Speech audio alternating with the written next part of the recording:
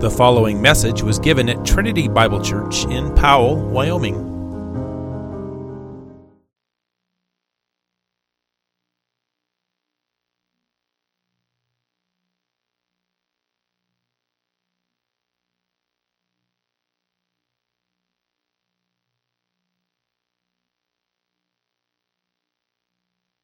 The elder suggested that I develop and preach a topical series for you. And so I have been working on that, and we'll be bringing a series of messages on the topic of assurance. Many of you probably are familiar with the doctrine of assurance, but it can be difficult to define. So what is assurance? Well, I think it would be helpful for us to make some distinctions.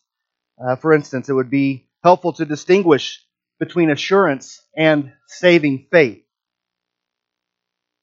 Saving faith is the gift from God through which we are saved.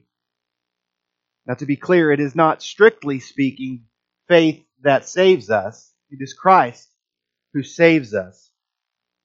Faith is the gift of God that enables us to believe in who Christ is and what He has done. In contrast to this, assurance is the gift of God by which we recognize that we are saved. It is the confidence we have that we are indeed children of God by the work of Christ. In short, it is the belief that we believe. Another distinction we should make is between assurance and perseverance. The perseverance of the saints is the reality that all who are regenerated in Christ through faith can never fall from this state of right standing with God. It is an indisputable fact that all who have been accepted by God will never totally or finally fall. All who have been regenerated by the power of the Spirit, all who have been taken out of the old family in Adam and placed in the new family in Christ, can in no ways fail to endure to the end and be welcomed by the Lord in glory. In contrast to this, assurance is the consent in our own minds and hearts that we are truly counted in this number. It is the belief in God's promises and that these promises belong to us. Assurance recognizes that God cannot change or lie, for in doing so, that would be contrary to His very nature. So the assurance of faith is a certain assurance. It is the certain assurance that a person is himself in the position or state of God's grace and is truly a child of God. That gives us our definition. But does assurance matter? Assurance is one of the great treasures of the faith that was recovered during the Reformation. Did you know that it was an important enough topic that more than 25 Westminster divines wrote books on the topic of assurance before the writing of the Westminster Confession? Why did so many of these men feel the need to cover this topic at such great depth? And what they understood that many of us may miss today is that many spiritual maladies come as a direct result of lacking assurance. Moving towards spiritual maturity comes hand in hand with being assured that we are in Christ. There are some who believe that assurance is a dangerous thing, saying it can cause a person to become lazy in their Christian walk. Well, the problem with this thinking, of course, is that it contradicts the Bible's own teaching, and it diverts our focus away from Christ and onto our own works. Now, there is a delicate balance because the Bible clearly teaches that good works are an evidence of salvation. but they are not the source of our salvation, so they are not to be the end-all determining factor in our minds. Some want to address the problem of lacking assurance by directing a person to look at their life. However, this is actually counterproductive, as it again diverts our gaze away from the author and perfecter of our faith. I love the quote from Martin Luther regarding the topic of assurance. Luther says, "When I look at myself, I don't see how I can be saved. But when I look at Christ, I don't see how I can be lost." The answer of lacking assurance is not to look at one's own self and works, but to look at Christ and His works. And I hope to get more into the topic of the loss of assurance in a later sermon, but for today, let me wrap up this introduction to the topic by looking at the book of Hebrews, chapter 6, and we're going to read verses 9 through 20. Hebrews 6, 9 through 20. This is the word of the Lord. "Though we speak in this way, yet in your case, beloved, we feel sure of better things, things that belong to salvation. For God is not unjust so as to overlook your work, and the love that you have shown for His name in serving the saints, as you still do. And we desire each one of you to show the same earnestness, to have the full assurance of hope until the end, so that you may not be sluggish, but imitators of those who through faith and patience inherit the promises. For when God made a promise to Abraham, since he had no one greater by whom to swear, He swore by Himself, saying, 'Surely I will bless you and multiply you.' And thus Abraham, having patiently waited, obtained the promise. For people swear by something greater than themselves, and in all their disputes an oath is final for confirmation.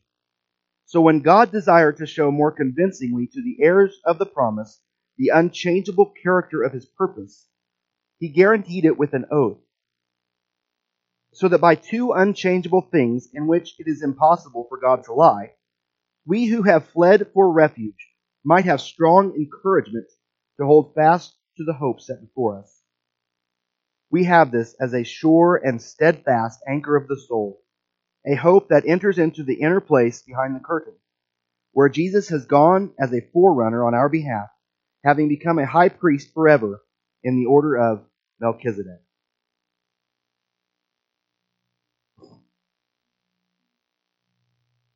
Now, one thing to keep in mind as we look at this passage,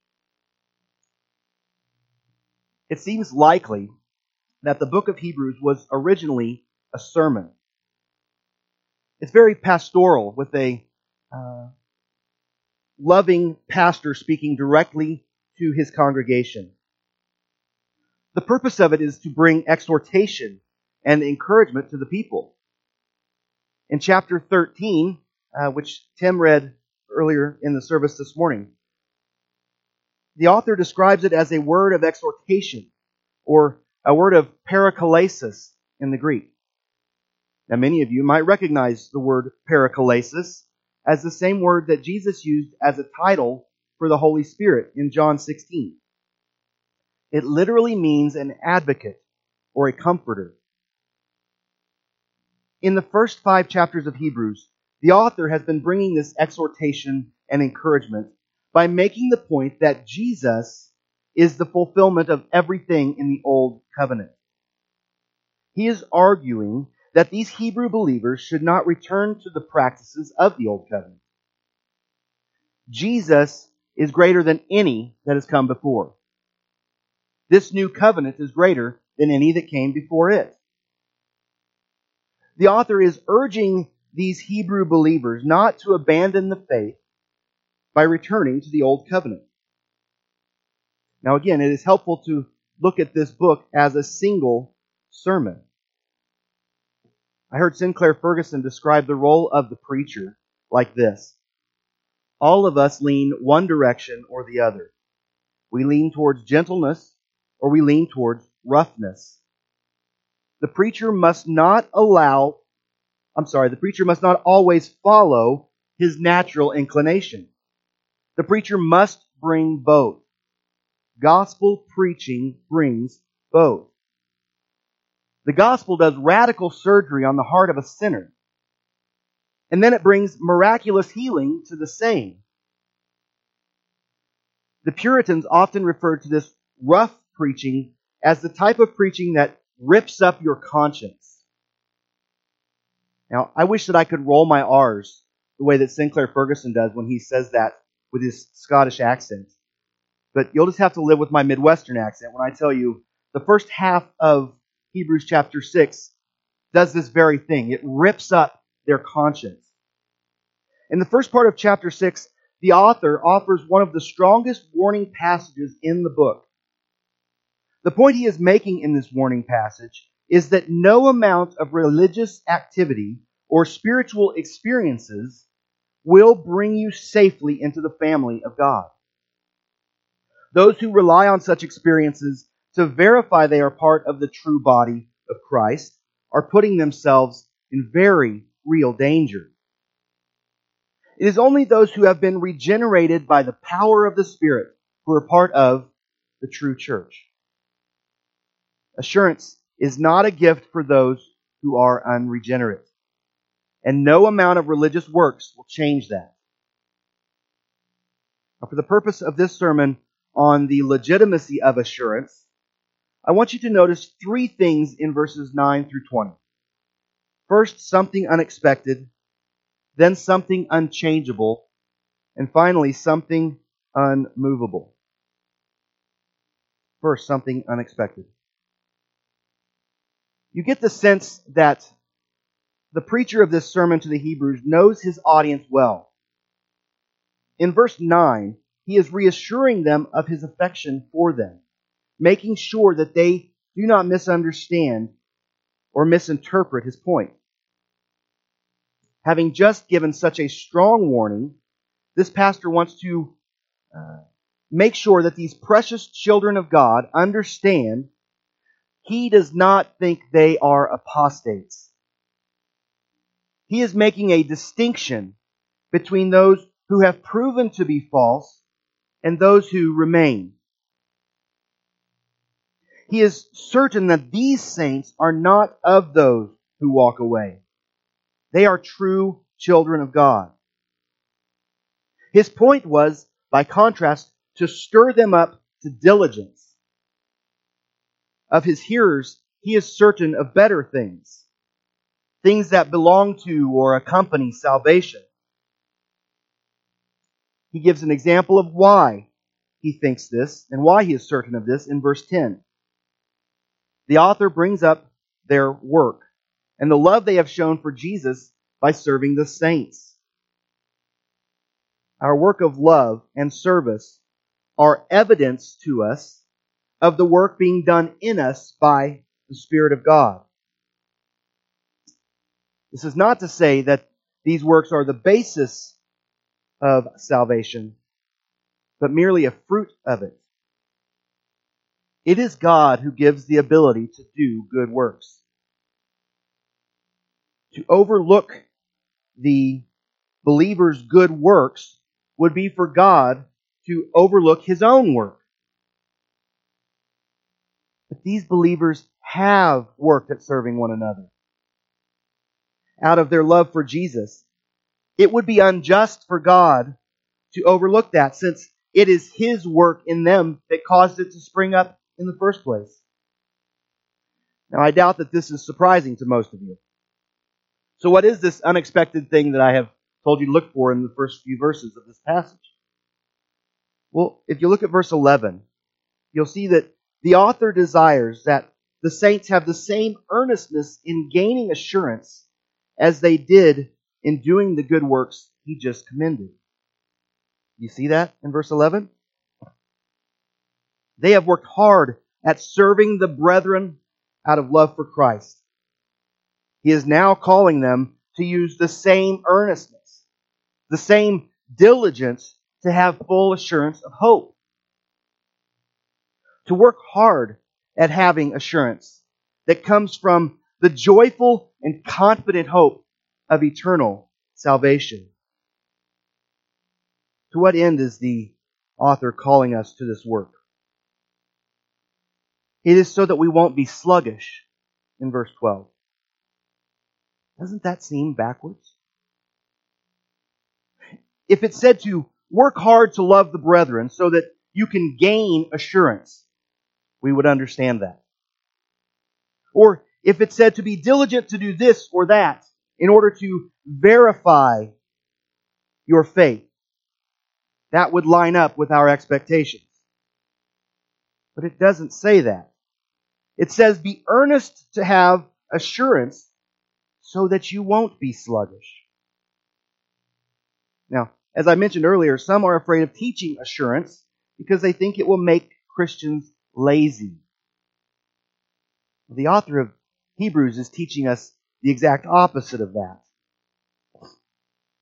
Be earnest to have assurance so that you won't be lazy or slothful, as the King James says. So that in so doing, we will be imitators of those who inherit the promises. The diligence towards assurance will prepare us for the inheritance we have in Christ. Verse 12 teaches us that it is through faith and patience that the promises are attained. This is why we should seek after assurance, so that we can have faith and patience. It's not through great acts of valor or great deeds accomplished in His name. The promises are inherited through faith and patience. And now here we see a bit of irony. The one the author is pointing at as an example of faith and patience is Abraham. This is the same Abraham who we might describe as someone who distinctly lacked patience. He wanted God's promises to be fulfilled in his own timing, so he took matters into his own hands with Hagar. And yet, by grace, Abraham is counted as the example of inheriting the promises through faith and patience. Notice that our inheritance is not a fast food meal like the drive-thru at McDonald's. Barely edible, but at least it's cheap. Rather, it is a slow-cooked, exquisitely set, very costly, fine dining experience that only comes through patience and faith in Him who has promised. So who can have assurance? Well, according to verses 9 through 12, every believer can have assurance and should strive to have it. William Gouge makes a comment on these verses saying, all they that are of the faith of Abraham, and none but they, have a right to this blessing. So we have seen something unexpected. Now we look for something unchangeable. We can see plainly by the previous verses that assurance matters. It is important for the believer to seek assurance. But the author wants to reinforce this truth by showing the value that God Himself has placed on it. In what could realistically be characterized as another unexpected thing, verses 13 through 18 explain the amazing phenomenon of God swearing an oath to Abraham. This is actually shocking. It is strange that God swore an oath. Think about it. Why do we have oaths? We have oaths because human speech is untrustworthy. We live in a fallen world, so oaths are necessary. Oaths exist to make sure we are telling the truth. When testifying in court, we place our hand on the Bible and swear that what we are about to testify is true. When a person takes an official office, it is often accompanied by being sworn in. They place a hand on the Bible and they swear to uphold the duties of their office. Oftentimes with the words, "So help me God." We swear by something greater than ourselves. This reminds me of a scene from the movie The Princess Bride. It's one of our family favorites. There is a scene where Inigo is waiting on the man in black to climb the wall so that they can fight a duel. He looks down and offers to help the man in black up, to throw him a rope to help him up. But there is nothing he can say that will convince the man in black to trust him. Finally, Inigo swears on the soul of his dead father, and the man in black accepts his help. We swear by something greater than ourselves, such as when we place our hands on the Bible to take an oath. The Bible has more authority than we do. But what is God Almighty going to swear by? The author of Hebrews reminds us that in this story, God swears by the greatest thing possible. He swears by Himself. He does this so that by two unchangeable things, the promise itself and the sworn oath on top of that, by this double assurance, we can be sure of the promises. Do you see the unchangeable things? God cannot lie regarding His promises of blessing, nor can He lie regarding His covenant oaths. God cannot contradict His nature. Remember, God did not need to swear an oath. All of God's promises are yes and amen. The promise to abundantly bless and abundantly multiply Abraham and his seed is amazing in itself. It's even more amazing that God chose to swear an oath on this point. He accommodates His communication to us in order to make His great love clear. Isn't it astounding? It's stunning that God has loved us so much that He would condescend in this way for the sake of our comfort. It's important to see that God chose to swear an oath to convince us of His promise. John Owen is helpful in showing us why this is significant. Owen says, "For when God forbids His name to be taken in vain or on a slight occasion, and denounces the severest vengeance on all who rashly abuse it, when He commands reverence to be rendered to His majesty, He thus teaches us that He holds His name in the highest esteem and honor. The certainty of salvation is then a necessary thing. For He who forbids to swear without reason has been pleased to swear for the sake of rendering it certain." In other words, the fact that God has forbidden His name be taken lightly and has put such strict regulations around swearing oaths, you better believe it is significant that He has chosen to swear by Himself on this topic. God's promise is enough. It is unchangeable and irrevocable. Yet, the Lord chose to add an oath so that there could be two unchangeable and irrevocable things to give us confidence in His Word. God adds an oath as a superlative to make the point abundantly clear. So why does God swear an oath? Well, the author tells us in verse 18. "So that we who have fled for refuge might have strong encouragement to hold fast to the hope set before us." Isn't that beautiful? He swore this oath so that we who have fled for refuge in Christ might have strong encouragement to hold fast to the hope set before us. Without a doubt, Our hope is certain and sure.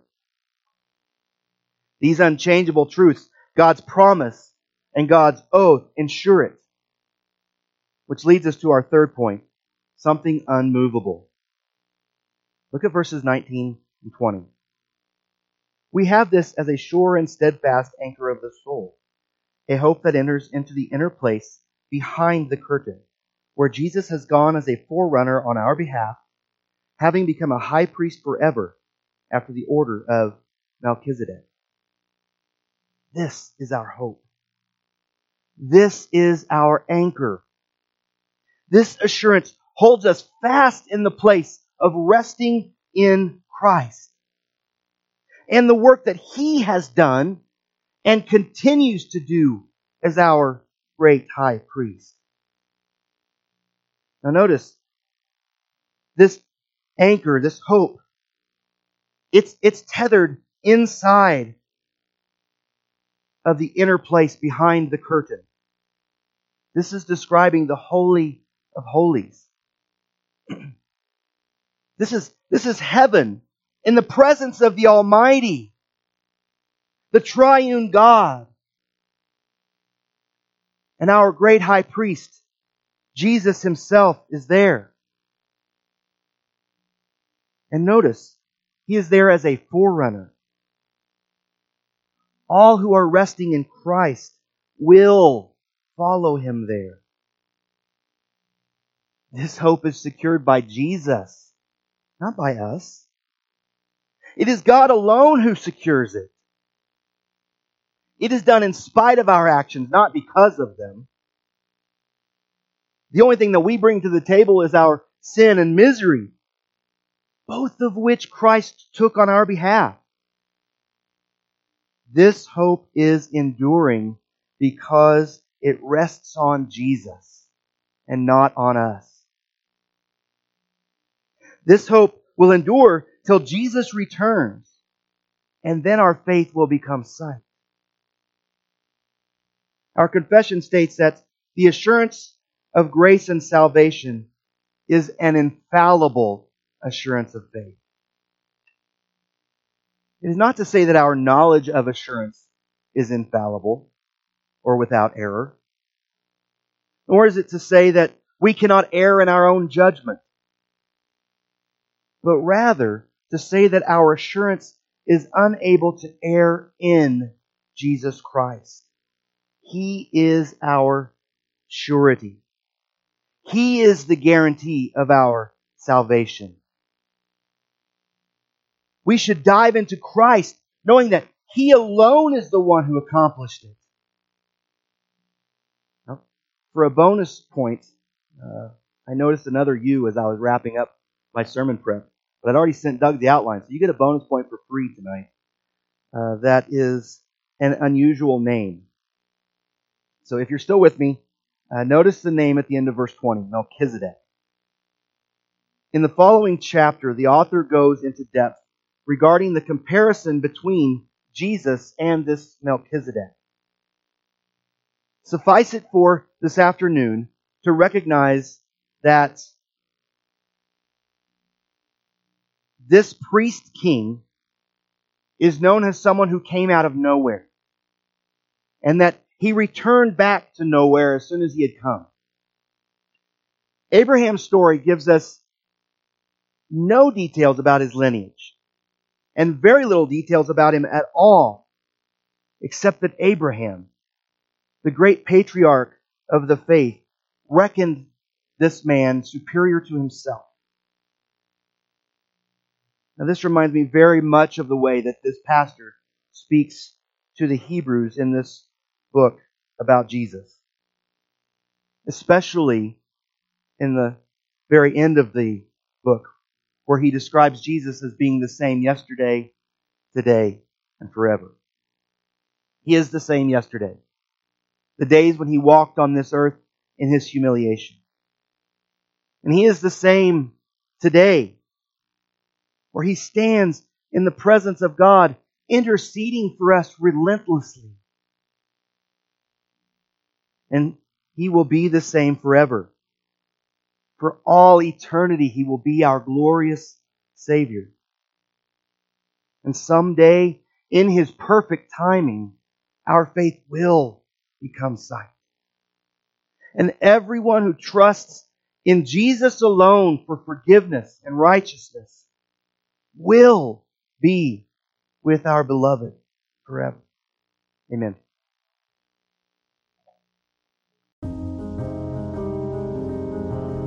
You have been listening to a message from Trinity Bible Church in Powell, Wyoming. To receive more information about Trinity Bible Church or to support the ministry, go to tbcwyoming.com. That is tbcwyoming.com.